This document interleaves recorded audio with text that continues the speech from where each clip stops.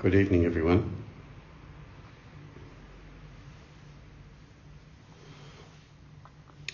So, since we moved to Avalon Beach a number of weeks ago, I found myself enjoying going up to a lookout and sitting on a bench overlooking the sea. So it's very quiet and very conducive to solitude. So you just sit on a bench and you look directly over the sea with a very steep cliff face just below you and see the waves crashing on to the headland without seeing any houses or anything in front of you. And I'm really drawn to going there. You could say maybe I'm going up there to meditate, but I'm not even sure whether I would call it that. But I go up there and I sit still and I experience the ocean and the wind and the crashing of the waves and the openness of the sky for an extended period of time. And it led to me reflecting afterwards this conundrum about what is right effort in meditation. How much effort should we be putting into meditation? Are we putting in too much or too little? And there is a very common response to that in Buddhism, which I've stated before, which apparently is a quote from the Buddha, that the Buddha, when asked what is right effort, said, well, it's like tuning a violin or a guitar, or a lute, and it can be tightened up too much, so too much effort, or it can be too loose, and what is right effort is just sort of tuning it correctly. And I reflected on that explanation, and what I became clear about is that it's an explanation which responds to the practice level, like the relative step-by-step practice level of how to practice, but it doesn't really address the deeper issue, and it's a bit misleading. It just kind of responds to the question in relative terms, like not too hard, not too little, somewhere in the middle kind of thing. And it goes together with asking questions like, what is the truth, right? That is a question that all philosophers have always asked, or spiritual people have asked, or Buddha or whatever, like, what is the truth? Like, what is the true nature of things? And in Zen, one of the words that's used to represent the true nature of things is the Tao, which translates as the way. And that brings me to the koan from which our school takes its name, Ordinary Mind Zen School. And the koan is case 19 in the Mumonkan. Nansen's ordinary mind is the Tao. In other words, ordinary mind is the truth of things. So let me remind you of the case again. Joshu, who apparently at this time is a very young monk, like about 18 years old, and like all people who are beginners, to Zen practice, it's like they've got to this point that's got them to Zen practice of been building up knowledge or building up financial resources or building up status or whatever it is. And then you go, that's not enough. Like, that's not what I really think the point of my life is just keep building some sense of permanence, whether it's knowledge or material things, whatever it might be. And then you're left kind of lost. Like, if you're not doing that, if you're not sort of building towards worldly success and security in some way, and then you're practicing the Dharma, well then, how do you do it? Like, what do you do? How do you do it? That's kind of like the spirit in which Joshu is asking this question, like, how do I achieve this thing called enlightenment? Now, Fortunately for Joshu, his teacher didn't say, well, the mind is like a lute and it can be too tense or not too tense, da-da-da. So he asked Nansen, what is the Tao?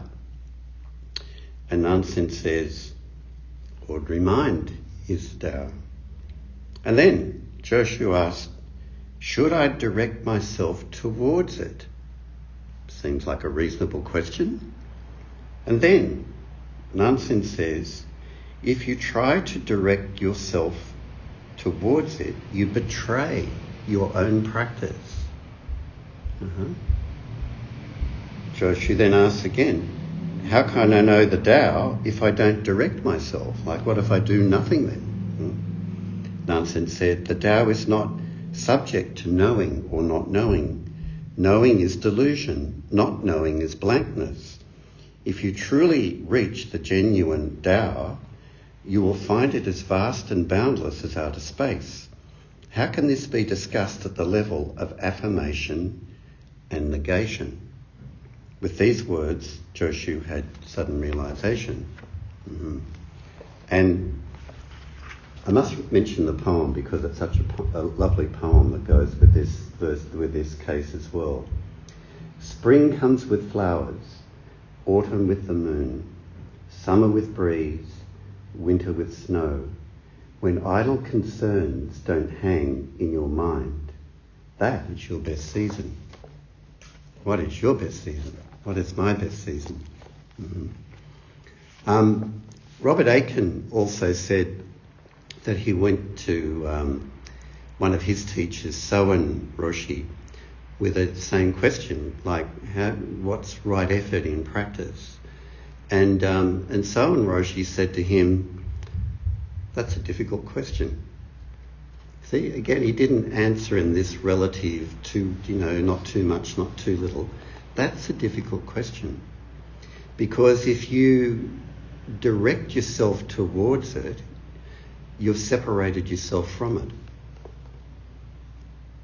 That's the point of Nansen saying, if you direct yourself towards it, you betray your practice, because you've assumed that something's separate from you that you haven't got, and if you keep working hard enough at it, you will get it. But it's not separate from you in the first place. It's kind of like all of truth seeking is the truth seeking the truth. It's not like the absence of truth seeking the truth. However, when Nansen refers to ordinary mind is the way, obviously he's not referring to my ordinary day of self-centered thoughts and ruminations and, hurtful speech. He's not referring to that ordinary mind. But he is referring to the world just doing washing up, just dealing with a computer that won't work, right? Like my experience today. And just walking down the street, he's referring to that experience. If you try to go towards it, you don't reach it because it's you. So, as I mentioned in the words during the beginning of this evening around practice, that Zazen, there is something intentional about it. Like I intentionally go up to the bench and sit and listen to the waves and watch the waves. It's like there's an intention to go there that gets me there, and I sit still because I want to experience it as vividly as I can. But really I can't even call it meditation. That sort of implies I'm trying to reach a certain state of mind or something deep or whatever. I'm just going up there to enjoy looking at the sea and hearing it and experiencing it, that's all. And in a sense, there's no effort involved in it. To say that, well, it's not too much effort or not enough, in a sense, there's no effort. Is there really any effort in just turning up to be present, just to turn up to be open and receptive to what this moment brings to you right now? In a sense, there's no effort. And it's important to really recognise this in your practice. Otherwise, you can get into a kind of a frustrating loop that you're kind of chasing something that you can never find, right? And it's a loop you just get sort of caught around in. And a lot of people give up practice at that point. Like, I just keep chasing and I can't find anything. But there's nothing to find other than what's right there in front of you. That's why practice is really, it's not, the words enlightenment, and gaining enlightenment those kind of words really don't fit, because it's not the achieving of anything. If anything, it's just the dropping away of something. It's the dropping away of the self-centeredness that comes when we open ourselves to just what is. It's not an explanation. So much of our Western culture and our scientific thinking, that we're all sort of acculturated to, is about talking about explanations of things. Like the truth of things becomes an explanation of things. But it's not an explanation of things from a Zen perspective, from a Dharma's perspective. The truth is the experience of things, not the explanation of things. That's why Buddhist scholars go off the rails all the time, talking about emptiness and impermanence and codependent arising, blah, blah, blah, blah, blah. They're all explanations. They're not experience. So remember that when you sit down in formal meditation, or whether you just like me go to a lovely quiet spot and experience the scenery, it's the same intention that you bring to it. You just go there to turn up. Just sit in your meditation to turn up and experience what is. Then it's meditation. Nothing more, nothing less. And then this separation between the searcher and the truth just breaks down. You see into that much more clearly.